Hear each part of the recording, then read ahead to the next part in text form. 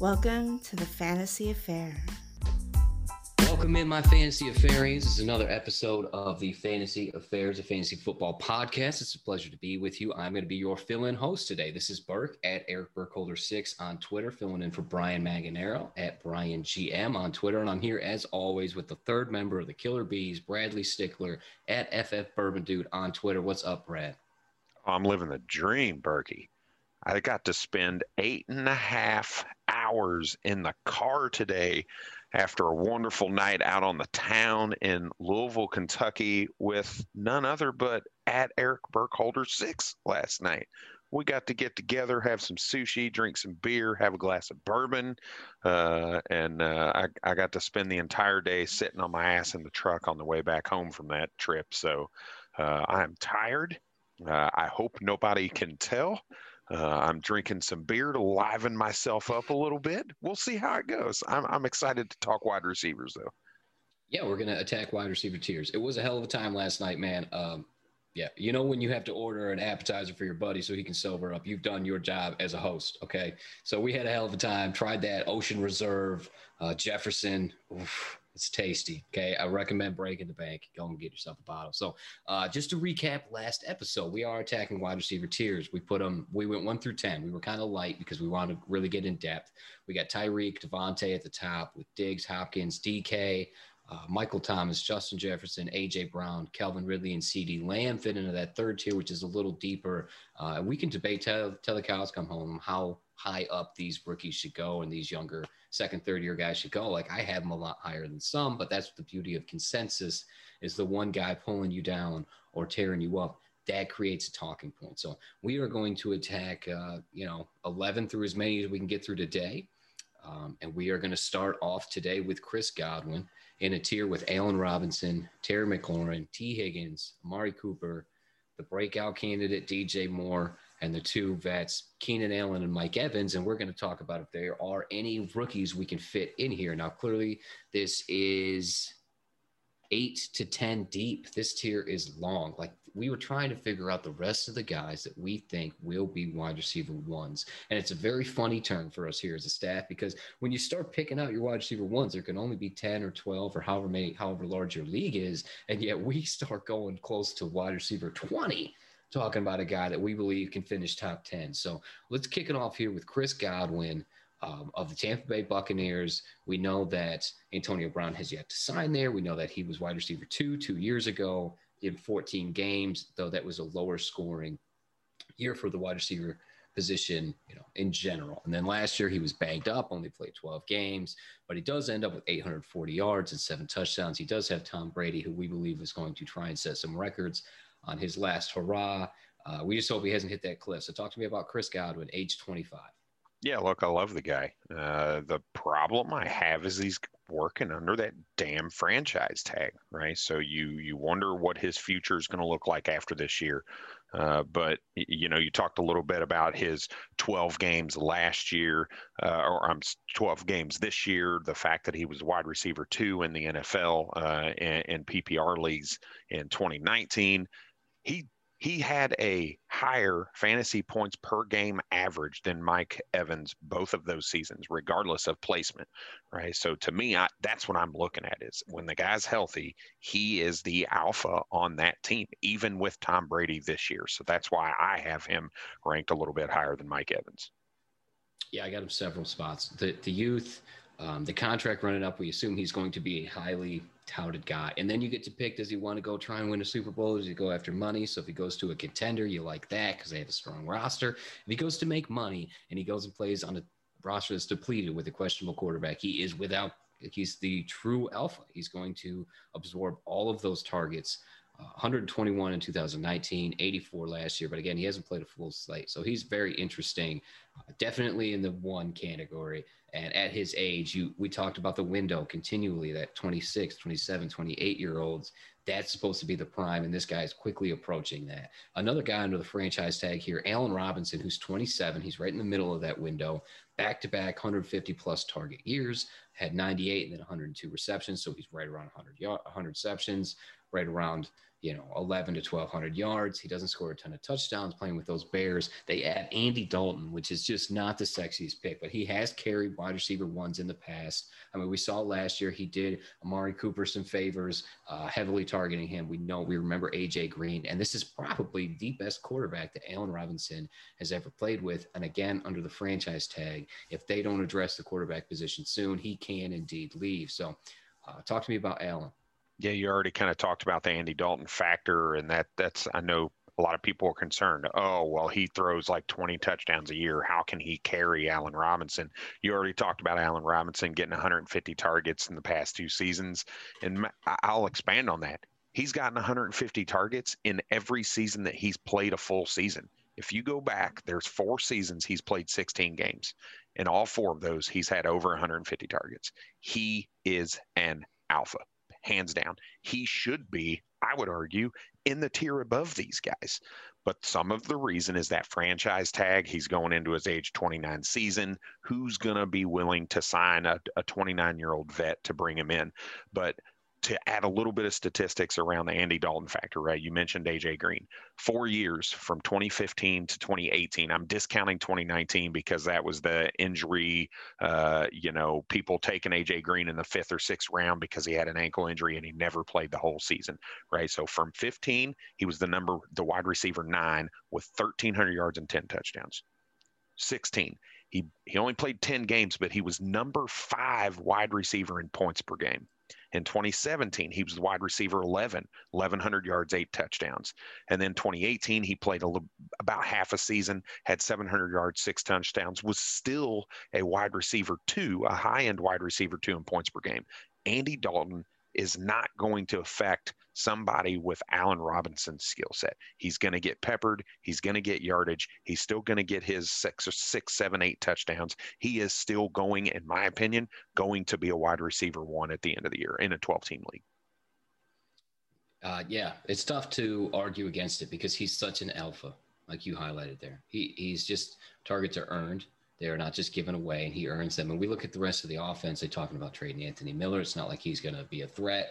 We have Mooney there, who is an up-and-comer, but very little draft capital. I'm a fan. It's just I don't see how he can really he's not going to hurt him. Cole Kmet is taking over at tight end. They have Cohen coming back. They sign Damian Williams. We know that David Montgomery is the starting running back there. They're all serviceable enough to not ruin the offense, but we know that if they're going to win games, it's going to be off the base of the defense. And Allen Robinson doing what he does best and just dominating corners and dominating coverage and dominating the target share. Up next is Terry McLaurin, who is a guy that has not been a 1 yet. Right now, he does get an upgrade, quote unquote, from his previous 2 quarterbacks. And he gets Fitzmagic out there. He had 134 targets last year, so him rising up to 150 targets isn't out of the realm of possibility. The real key here is that he'll be more efficient, right?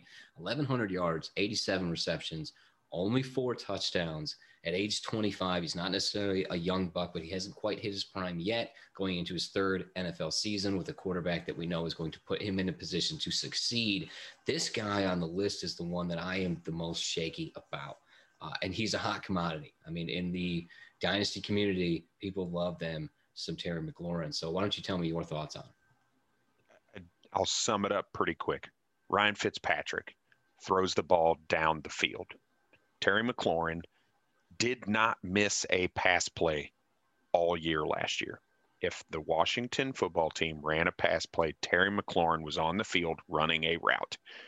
He had he was number 4 overall in the air yard share of the Washington football team, which is telling me when the ball's in the air and it's going downfield, it's going to Terry McLaurin. This guy's got 4.3 speed, and he's a damn good wide receiver. I believe he's going to be Ryan Fitzpatrick's favorite target, and when he chucks the ball down the field, it's going to Terry McLaurin, and he's a damn good ball player. I am very confident in his skill set and where he's going to be next year. I think there is the chance where he's I'm going to say top 15. I'm going to hedge my bets just a little bit.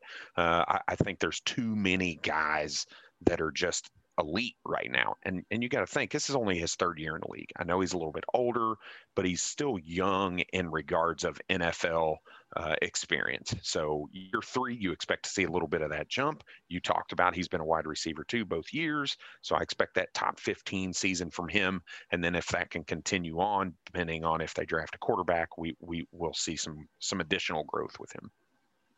Yeah, he's an interesting fella. If you want to talk to me about Curtis Samuel and how he can help or hurt Terry McLaurin, that's great. I mean, I believe they were former teammates, and we know that that's a high-profile signing. I don't know how he takes away from Terry. I think he just helps because they can't just key in on the one guy. But if Curtis gets a bunch of touchdowns, it's going to be interesting. And Ryan Fitzpatrick, as much as we love the guy in short stints, I don't know what he can do on a full season. I don't know if he'll be just the placeholder or whoever they end up drafting, or any sort of steal that they think they have. Kyle Allen, I know that the coach out there is a big fan of, so it'll be interesting to see how this year's plays out, because I could see them swapping quarterbacks at some point and him having kind of a Devontae Parker kind of season where it's just there are changes from week to week, and I don't think he's a dominant physical specimen like an Allen Robinson, who is just absolutely going to own the corner. I do think he does get open, but he needs a little help from the quarterback. Going from those 3 who have quarterback turmoil, even though Chris Godwin does have Tom Brady, we don't know how long that's going to last. We got 2 guys on the list here back to back that are locked in with a good young QB. That is T. Higgins for the for the Cincinnati Bengals, and Amari Cooper for the Dallas Cowboys. The connection to Joe Burrow, the connection to Dak Prescott. These are 2 guys on the list. One of them that's been around for a long time. One of them that's an up-and-comer that I think this is right where they belong today, but I could see them both rising. So talk to me about T. Higgins and then Amari Cooper. Yeah, I think, the concern is I think that's starting to populate around T. Higgins is guys seeing some mocks and who they are projecting potentially going to the Cincinnati Bengals. Let me put a little bit to this to rest, right? So people are saying Kyle Pitts might get drafted to the Cincinnati Bengals. I don't care if Kyle Pitts goes to the Cincinnati Bengals. That's not going to hurt T. Higgins, in my opinion. That gives the offense more opportunity to score. And the more opportunity to score you have, a guy who's 6'4" with a big wingspan is still going to get his red zone targets. Kyle Pitts isn't taking every red zone target. T. Higgins this season still had 7 targets as a rookie in the red zone. That's a good target share for a rookie wide receiver. You're thinking the guys like Devontae Adams and Mike Evans, those are the red zone guys. They had 14, but they're 4, 5, 6 years into their NFL experience. So you can only see T. Higgins continuing to grow from his rookie season in, more experience with Joe Burrow. And I love the addition of Kyle Pitts to help him, not to hurt him. What do you think if they end up taking Jamar Chase at 5? Now, I think they're going to go with the tackle. Okay, I just really do. But what if they go with Jamar Chase, who is an alpha, who had a higher, he had a better season before T. Higgins came out. He has a higher profile. Does that scare you at all? No, because I think their gameplay is kind of similar, right? So I just don't see that as a potential. Like, I don't even think that's in the realm of possibility personally, because they're the same ball player. The skill set to me when I watch film is very similar. They're good at hand fighting. They use body position a lot. So I don't know that that's going to come to fruition. If it, in your world, let's say it does. Again, I'm going to use the same argument. No, because T. Higgins is an alpha also, right? T. Higgins is going to continue to do what he did his freshman year or his first year in the NFL when he's catching 900 yards on an offense with 3 different quarterbacks throughout the season. So there's going to be plenty of scoring opportunity because that defense is going to continue to be bad. They're going to be down. They're going to be throwing the ball. And if that hurts anybody, that's going to hurt Tyler Boyd in the slot, where I think Jamar Chase is going to do the majority of his damage. Really? That's bold. Now, we know that CeeDee Lamb played a ton of slot, so it makes sense. It's just that CeeDee Lamb, Michael Gallup was there. He just fit the slot. He was just going to dominate the slot. Tyler Boyd is a slot wide receiver, so I don't see them pushing him off the field, and I definitely don't see them pushing him outside. But let's move on. Let's go to Amari Cooper here, who is 26. So he's older. He's got 6 years of experience. He's got 1,000 yards every year but one. He's coming off 130 targets, which is, the most since 2016. This is another too many mouths to feed kind of argument. Why is Amari Cooper here where we have CeeDee Lamb higher? Now, that's an age thing, but the connection to Dak, they have contracts through 2024. He is going to be the one. He is going to draw the best coverage, and the more that CeeDee Lamb develops, the more Amari Cooper is going to get open. I mean, he just absolutely eats corners for breakfast, and he finished wide receiver 15 in PPR leagues with, 3-4 different quarterbacks starting after Dak went down. So, I think he's a stud. I think he's a one. I think we all have him at 15 or so, 14 or 15 in our dynasty rankings. Look at you, Brad, at 12, kicking him up a little bit, throwing some respect on that name. So Amari Cooper, you got anything to say about he's just so safe and so stable. And if he's your one on your dynasty team, I think you can sleep at night. Yes, he does disappear at times, but I believe you're going to talk about how he was wildly consistent out of nowhere last season. And that's my thing, right? Everybody says, oh, Amari Cooper's consistency, you can't start him. You can't do this. You can't do that. Okay. So let me put that to bed just a little bit. I'm not saying he's never going to give you a bad game. However, if you look at how he has progressed over the last 3 years, 3 years ago, 2018 was atrocious. He had 8 games that were under 10 points. That can't be an alpha receiver. Your wide receiver one on your team cannot give you sub 10, especially half the season. Right. Then you turn around and you look at 2019, he moves into Dallas. He spends a little bit of season in Oakland, a little bit of the season in Dallas, and he only gives you 5 games of sub 10 fantasy points. Then you look at last year where he only gave you 3 games under 10 fantasy points out of the entirety of the season. And you kind of alluded, that's with 3 different quarterbacks playing. On top of that, he gave you 5 games over 30 points over that 3-year span, right? So when you think 30 points, that's the potential of a week winning performance if he's on your team, if he's your wide receiver one, your wide receiver 2. So let's put that into a little bit of perspective. Over that same 3-year time span, Tyreek Hill only has 8 games over 30 points. DeAndre Hopkins only has 4 games over 30 points.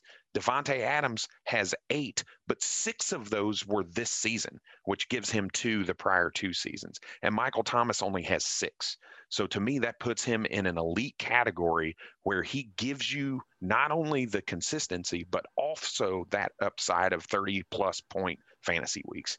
I just moved Amari Cooper for the cheap, in my opinion.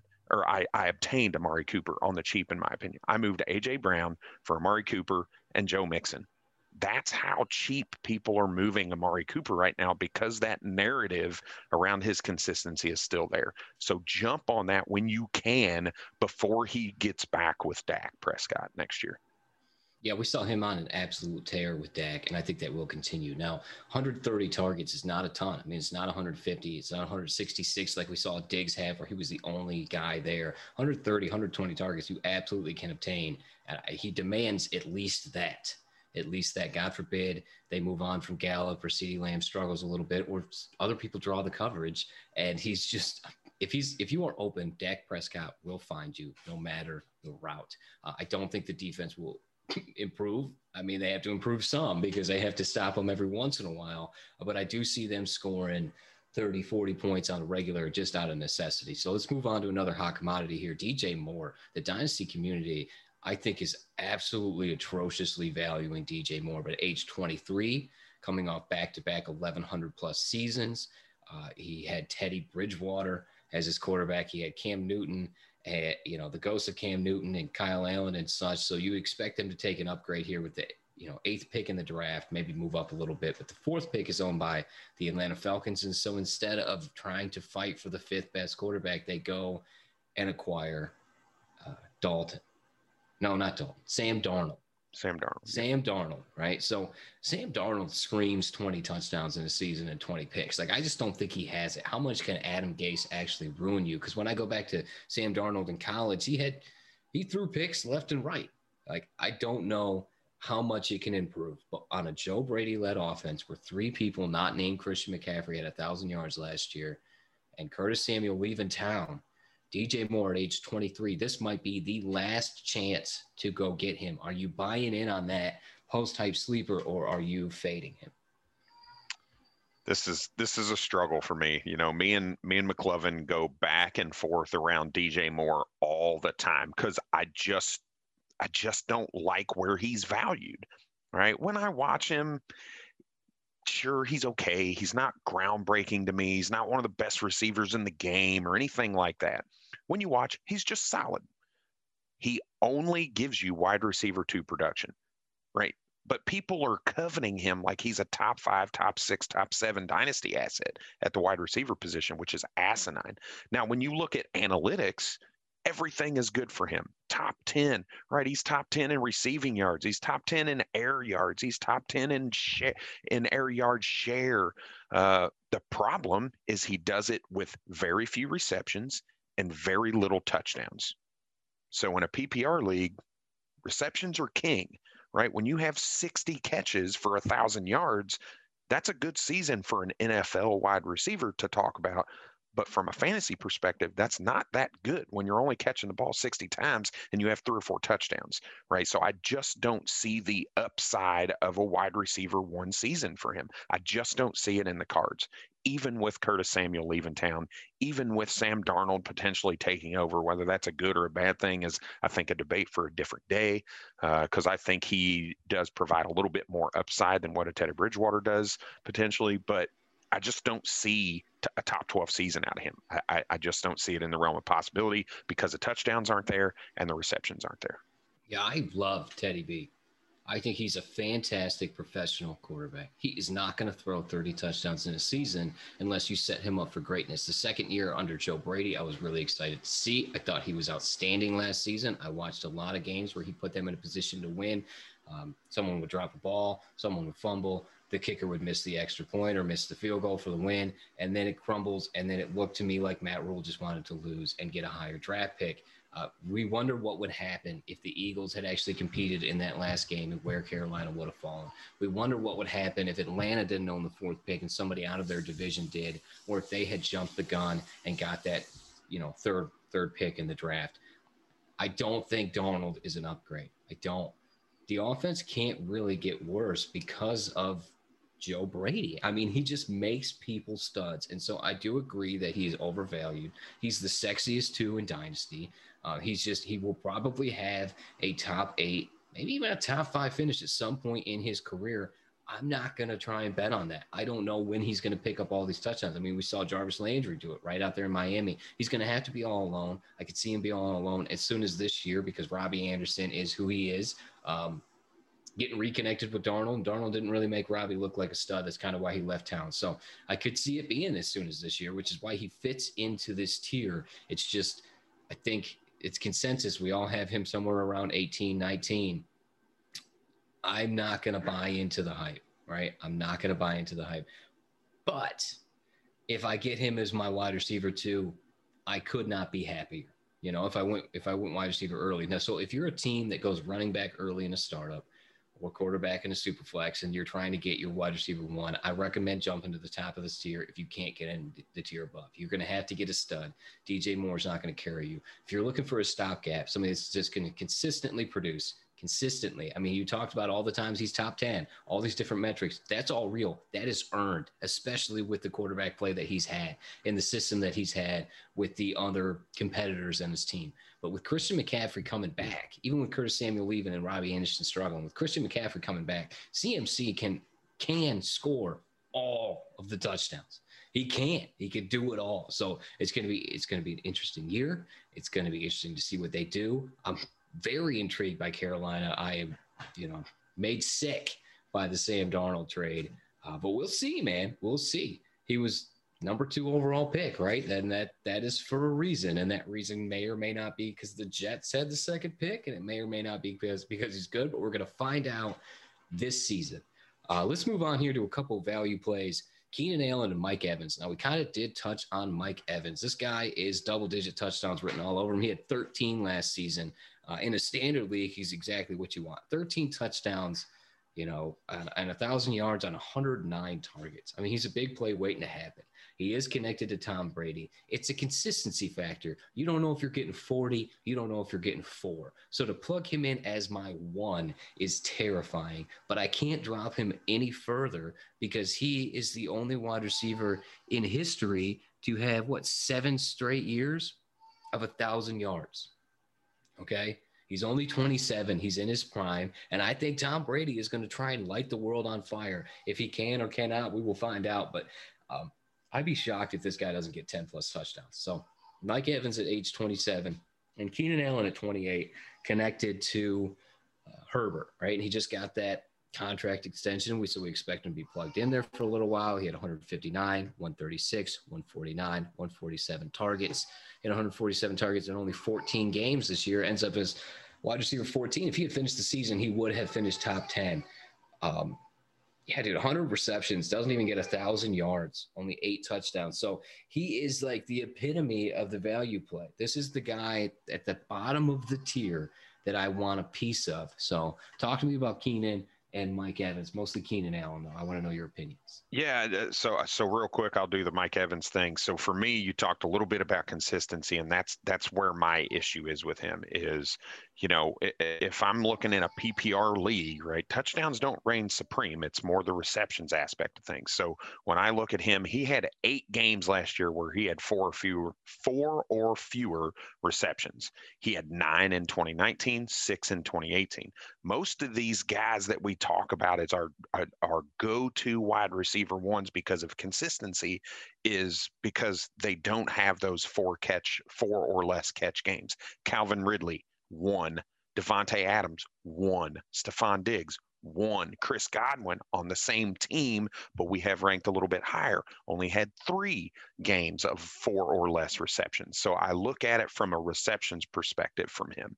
When I look at Keenan Allen, it's a complete opposite. His value is because he's getting 13, 14, 15 targets a game, right? He's not a guy, he ran like a 4.7 or some just stupid slow 40 speed. He's not burning anybody. He's quick off the line and he gets open immediately close to the line of scrimmage. He's not tearing you up downfield. He's not running these big post routes, anything like that. It's his quickness at the line of scrimmage and his quickness in and out of his breaks. That's where he creates enough separation to get those receptions. Now, that is also reigning supreme in the touchdown category for him, right? Where inside the 10-yard line, inside the 5-yard line, his quickness allows those quick passes for him to have 7 or 8 touchdowns a season on top of his almost 100 receptions. I think he did get 100 this year.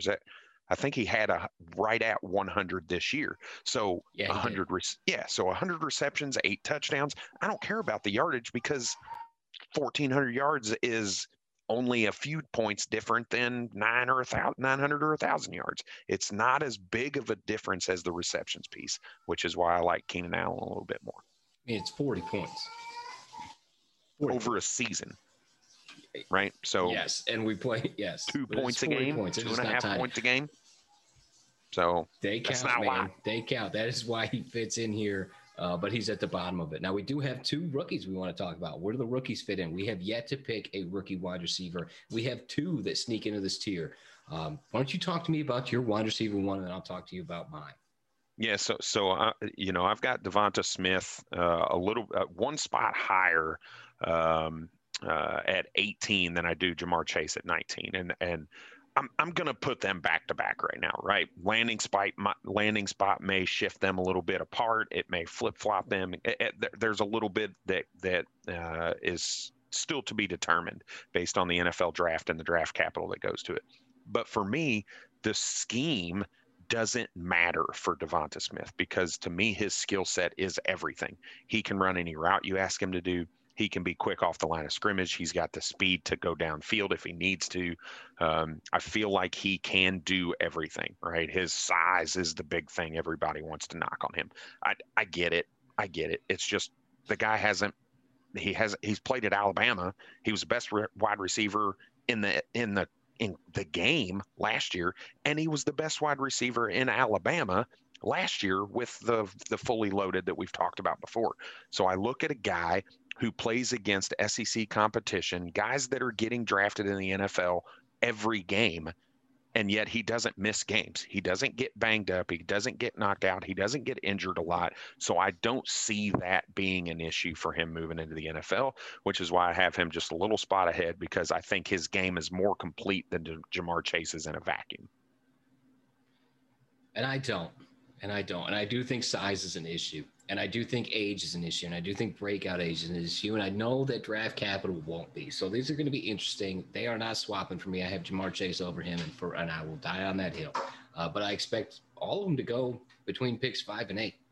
We got the Bengals, and we have the Lions there, and Miami, right? So 5, 6, 7. And then at 8, we have the Panthers. So maybe they take Pitts. Maybe they go defense. I mean, they didn't take a single offensive player last offseason. So we'll see what they do this year. So Ja'Marr Chase, though, just fits the alpha dog kind of mentality, right? All these other players don't want to test. He sits out the whole year, which is smart because he's not going to have Joe Burrow. He's not going to have Joe Brady. That offense is going to struggle.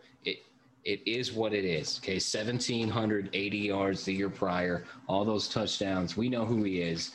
I don't care where he goes. I think he's going to be the man.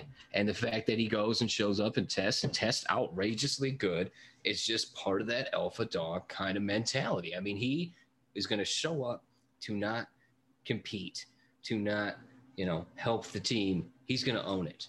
It's going to be his team. Okay. And so I think Ja'Marr Chase is just a lock in.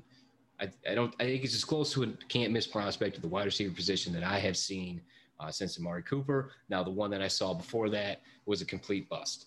Okay. And now that guy just signs with the Baltimore Ravens, so he's got no hope. So I take it as a grain of salt. It is what it is. But I think Ja'Marr Chase is a stone cold stud, and they both fit in for us into this tier. Okay, now we're going to move on past wide receiver 20, and I think those are the guys that can be ones. Okay, so we just talked about 20 wide receivers that we think can finish top 10, top 12, and then in the following season, jump up there. Now, somebody's going to have to fall out, but we got Keenan Allen, Mike Evans. We talked about Michael Thomas, Hopkins, Devonta Adams. We talked about guys aging out. We talked about quarterback changes with Chris Godwin, Allen Robinson, Terry McLaurin. There are a lot of guys that can flip-flop. But these are the end of our tiers as a staff that we think can be ones and that you can build around your wide receiver core. So let's jump into those twos, those high-end twos, and we're going to start off with Brandon Ayuk. And even though he's a few spots lower, we're going to talk about him and Deebo Samuels. Okay, Brandon Ayuk, when everybody was hurt at age 23, came in and just absolutely lit the world on fire last season. Now, he does finish wide receiver 35, but it's that stretch. It says stretch between weeks 13 and 15, where he would just had 20 points a game. It's weeks 7, 8, and 10 where he had 17, 23, and then 19 points. It's the chances that he's given. Week 3, he had 21. Anytime that he gets the targets in a Kyle Shanahan offense, if he is going to be the one on that offense, I project him to be no lower than wide receiver 15. Now, you brought that up earlier. I think it was Terry McLaurin. Anybody can be wide receiver 15, though. Brandon Cooks does it like every friggin' year. Okay, Brandon Cooks is an outstanding wide receiver, but he also switches teams all the time. So there's something to be said for he's not good enough for them to just sell the house for, right? But Brandon Ayuk, I think that's his floor. I think that's his floor if he's the one and Deebo Samuel is in his way. Now, Deebo is 25. He has injury concerns since high school. Guy gets banged up, right? Breaks his foot in a fluke accident that just sucks in the offseason, totally derails him. Coming off those playoffs where we went to the Super Bowl, Deebo Samuel could not have been higher on people's lists. This is why you kind of want to hedge your bets in fantasy football. Wide receivers are weird. They don't generally get hurt like the running back positions, but anybody can miss a year, and then they just plummets them. It just plummets them. If this guy had 1,100 yards and 10 touchdowns like we had him projected for, he would definitely be up a tier or two. Okay, but here he sits at age 25. Talk to me about Deebo. Talk to me about Brandon Ayuk, and which one you want over the other. I think who you want is what your flavor of wide receiver is. And let me explain that statement just a little bit, right? Deebo Samuel had the most yards after the catch per reception in the NFL last year. Now, he only played 4 or 5 games, but in those 4 or 5 games, he racked up the most yards after the catch out of any other wide receiver in the NFL. Now, his separation was enormous because that's what his game is. But his air yards were bottom feeder air yards, like 2% of San Francisco's air yards were to Deebo Samuel. When you look at the flip side of that coin and you look at Brandon Ayuk, you see he's sub 5 yards after the catch per reception, but he's accounting for 25% of the team's air yards, but he's not creating a lot of separation. They have a different game. To me, they play a different game. Deebo Samuel is that guy who's going to be underneath, catching the ball and giving you yards after the catch, whereas Brandon Ayuk is that bigger, just more physical target down the field who's going to catch contested balls with that lower separation rate. Here's the thing to keep in mind. After all those things, you think, okay, well, Brandon Ayuk, maybe he's getting more yardage down the field. Deebo Samuel's more receptions closer to the line of scrimmage. It's going to be about touchdowns at that point. So Brandon Ayuk had 11 targets in the red zone last year.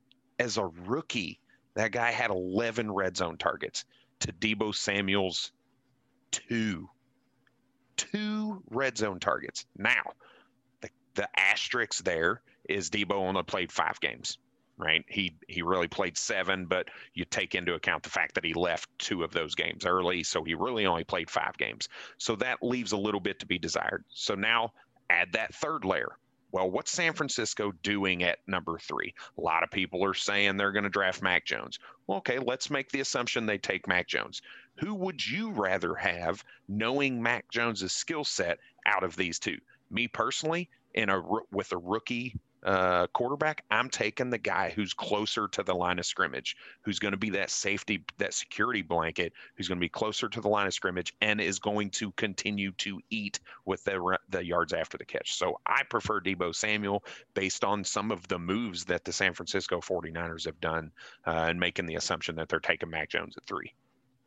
I mean, it doesn't matter if it's Mac Jones or Trey Lance. The only guy that really throws the deep ball just aggressively would be Justin Fields. So we'll see if they go that route. They do get to watch both of them at their pro days in this coming week. It's going to be fantastic. I'm going to be on NFL Network. I'm definitely going to be tuning in, and I don't really give a damn what they do. We've all seen them roll to their left and throw to their right, and it's kind of like the kid out of BYU, Zach Wilson, right? But Zach just does that crap. And so as beautiful as that is, and as great as it is at a pro day, he's going to own every pro day. He's going to own you when it comes to pro days. I don't know how he's going to make it work in the NFL. I don't know. It's going to be interesting to watch. But no matter who they take at 3, the only thing that really separates Brandon Ayuk and Deebo Samuel for me is the injury concern. If I knew Deebo was going to be healthy and Brandon was going to be healthy, I'd take Deebo. I think they drafted Brandon Ayuk in the first round, knowing that he plays a similar style. I don't think they're different wide receivers. I think Deebo's just more dominant of a physical specimen on the football field. He does things that other wide receivers can't, won't, just don't do. He seeks out contact. He's not going to run around you. He's going to go through you, and he's going to do it in a triumphant fashion. So I'm a big proponent of Deebo, but in a dynasty league, I do have them back to back. I do lean with the youth of Brandon Ayuk just because of the injury concern. Deebo just cannot finish the season out. It'll be interesting to see what they do. I do implore people to go check out www.ffaffair.com and check out Garrett Vienna's FF Goldmine on Twitter, his Evolve or Die series where he breaks down wide receivers. He also attacks the Terry McLaurin and Curtis Samuel kind of connection. He talks about Brandon Ayuk and Deebo Samuel. We had a nice debate on our Slack channel, and it was great because he was like, I don't think you're giving my guy enough respect. And then I was like, look, this is how I see it. To Bradley's point, I think they run a lot of RPOs with that quick slant. That's Deebo's game. They bought Brandon Ayuk in to stretch the field. And if Deebo gets hurt, they're going to put him in Deebo's spot. And whoever is filling that spot is going to own. He's going to own for fantasy. I don't care if you get yards after the catch. I don't care if you just get a whole bunch of receptions. I don't care if you get touchdowns. It'll be some combination to get you into the high echelon wide receiver 2s. Kyle Shanahan will make fantasy superstars. I mean, we've seen Raheem Mostert. We've seen Jeff Wilson. McKinnon did it a few times, whoever the running back is. And then we saw George Kittle as a stud. George Kittle goes down. We see Deebo blows up. Deebo goes down. We see Brandon Ayuk blows up. And they're doing it with Nick Mullins. Okay, now that they're changing quarterbacks, things change a little bit. They do. So we'll see who they bring in, and more so what his skill set means for the weapons. Man, it's going to be interesting. But I'm going to bet on Kyle Shanahan. So we attack those two. Let's attack another team here. Let's talk about the Pittsburgh Steelers. They got Chase Claypool, who's just a freak physical specimen. He can score 4 touchdowns in a game and disappear for another. They got Deontay Johnson, who's got stone hands, but just gets absolutely peppered with targets. And they got Juju Smith-Schuster that leads in a ton of categories coming out of the slot, except just does diddly with them. Now, we saw him blow up with Antonio Brown there. We expect him to take a huge step forward. Does Chase Claypool or Deontay Johnson's presence help him, hurt him? Who do you have over whom?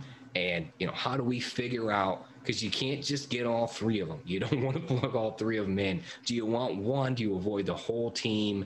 What's it mean, especially with Big Ben on his last legs? We assume they're going to move on, and then they're going to have to adjust at the quarterback position. Yeah, I'm a Deontay Johnson guy. I know a lot of people knock him because of the comment you said. He's got stone hands every once in a while, but Ben Roethlisberger doesn't seem to give a shit. Right, he still peppers him with targets, right? And you talked about Juju being that slot guy. Juju's getting the red zone targets. He led the team in red zone targets. That's going to continue. I don't see that changing. That's his skill set. That's where he's the best, is in the red zone, working from the slot. The guy I am super low on comparatively to everybody else is Chase Claypool.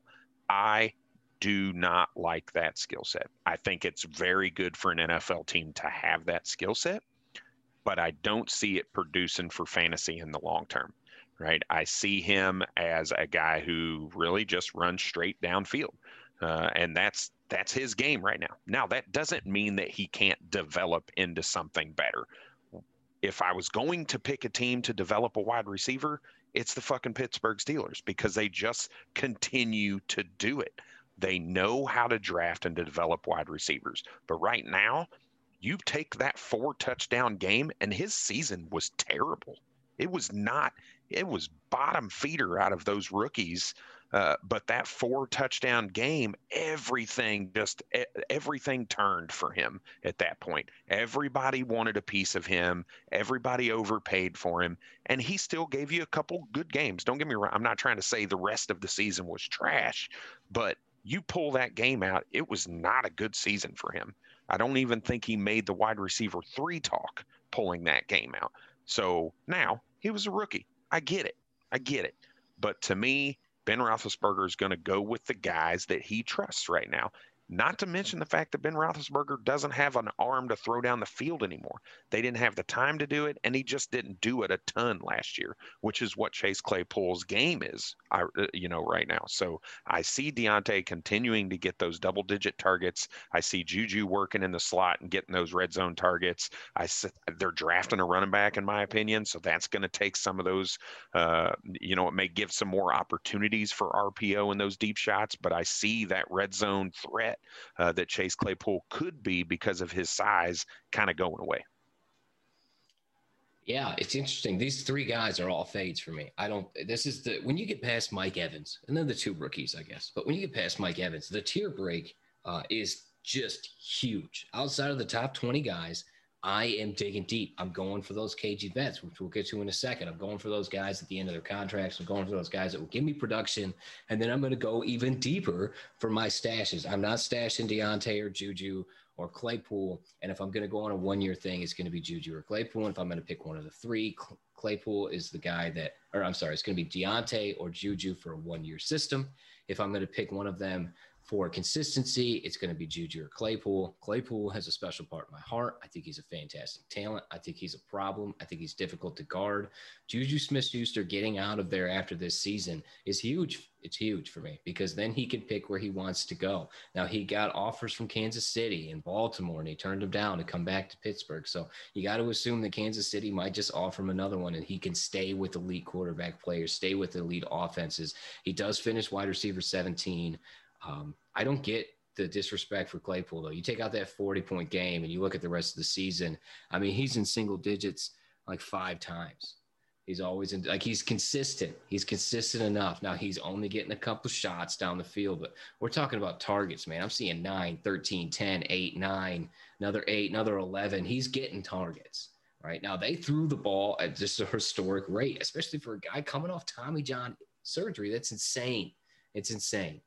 You expect that to change, but how would it, right? Defense is unbelievably good. You expect them to have a running game. None of us really love their offensive line. We'll see if they can piecemeal it together. So all three of these guys are a little scary for me.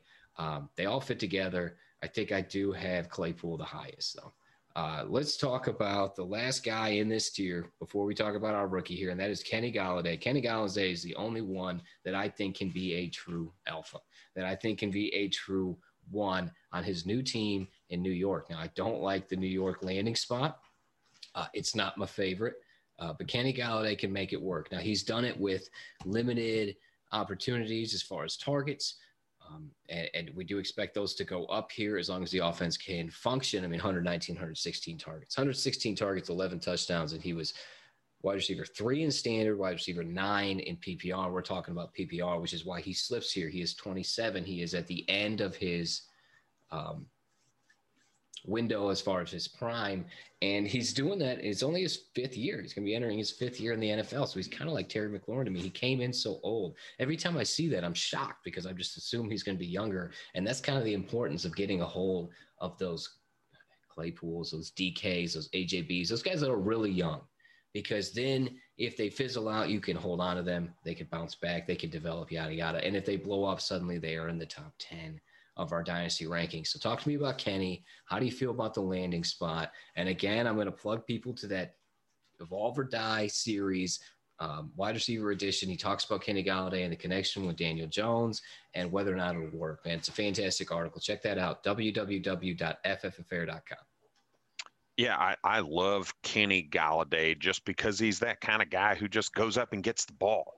I love watching guys moss defenders, and I feel like I see Kenny G do that, right? When he's healthy, he has the capability of just going up and getting the ball, which the Giants need. They need somebody who can do that, right? Darius Slayton's a burner. Sterling Shepard is a slot guy. Evan Ingram, if he would just catch the fucking ball, he'd be a really good tight end because he's super athletic and he's always open. He just can't catch a damn ball. But Kenny Golladay adds a dynamic to that offense that I really want to embrace. I really want to be happy for. But when I see Daniel Jones and the fact that he's like bottom third of starting quarterbacks to throw the ball down the field, which is where Kenny Galladay's game is, I worry about how that's going to change. Now, it doesn't mean that it can't.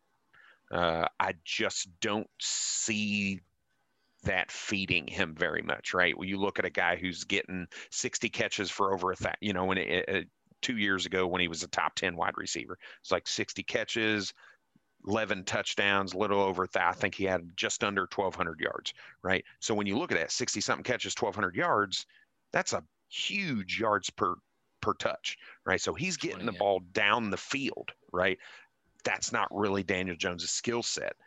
So I worry a little bit about that. That you don't see him do that. Now you hope that with Saquon coming back and that offense being another year under Jason Garrett, another year with Daniel Jones, and they add this piece that maybe they can start to run a little bit better. Maybe not a well-oiled machine, but one that's got, not no oil in it. It's at least old oil or something like that. But you want to see some growth from Daniel Jones.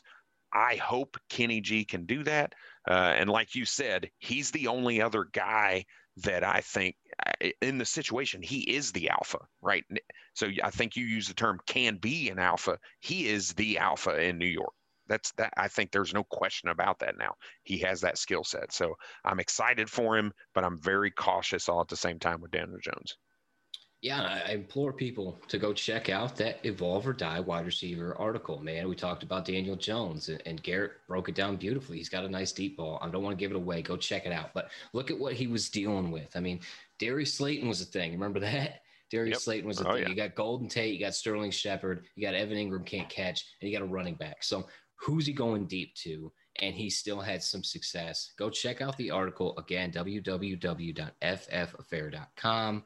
check out those Dynasty articles. The whole series is highlighted. What's up, Ray? So we do have another article on the website if you're interested around Allen Robinson and Kenny Galladay after their signings, the franchise tags and the moves, who you would rather have and why. It's a great article. Make sure you go take a look at it. It's got all the stats laid out. I believe Quinn is the one who wrote that, if I remember correctly. Yep. So definitely go take a look at that as well. It's just going to kind of emphasize some of the stuff that we talked about and go into depth a little bit more. So yeah, and why they're similar in the discrepancies and why Kenny dropped so far. And it's not just based off of last season missing, because when he played, he was fantastic. Now he loses Matthew Stafford. We'll see. But at the age and at the skill set, he's definitely a talent. He's definitely somebody that when I have him on my team, I'm not looking to get out from under him before it's too late. On the flip side, though, I'm not looking to go, overpay to get a share of this guy. Let's break down 4 more guys here because Juju Smith-Schuster actually slides out of that tier. Let me recap real quick.